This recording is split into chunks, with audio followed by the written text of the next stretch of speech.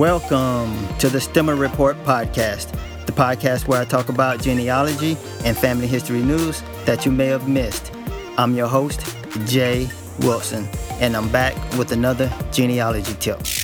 African Americans struggle with the lack of government records of our enslaved ancestors. In the genealogy world, it's known as the 1870 brick wall. Why? Because the U.S. Census did not list first and last names of slaves until 1870, 5 years after the Civil War.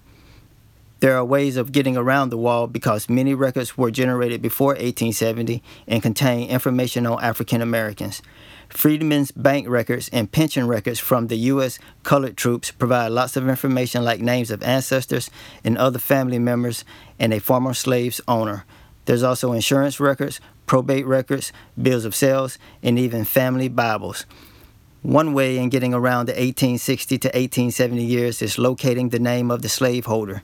The records of some U.S. colored troops contain the first and last names and the name of the slave owner, allowing a genealogist to follow the stream back to a plantation and other records. And that'll do it. That's genealogy tip number 2. You can always check out my family history, my ancestors' Scottish slave owners, news accounts, and more of this podcast at projectmccrae.com.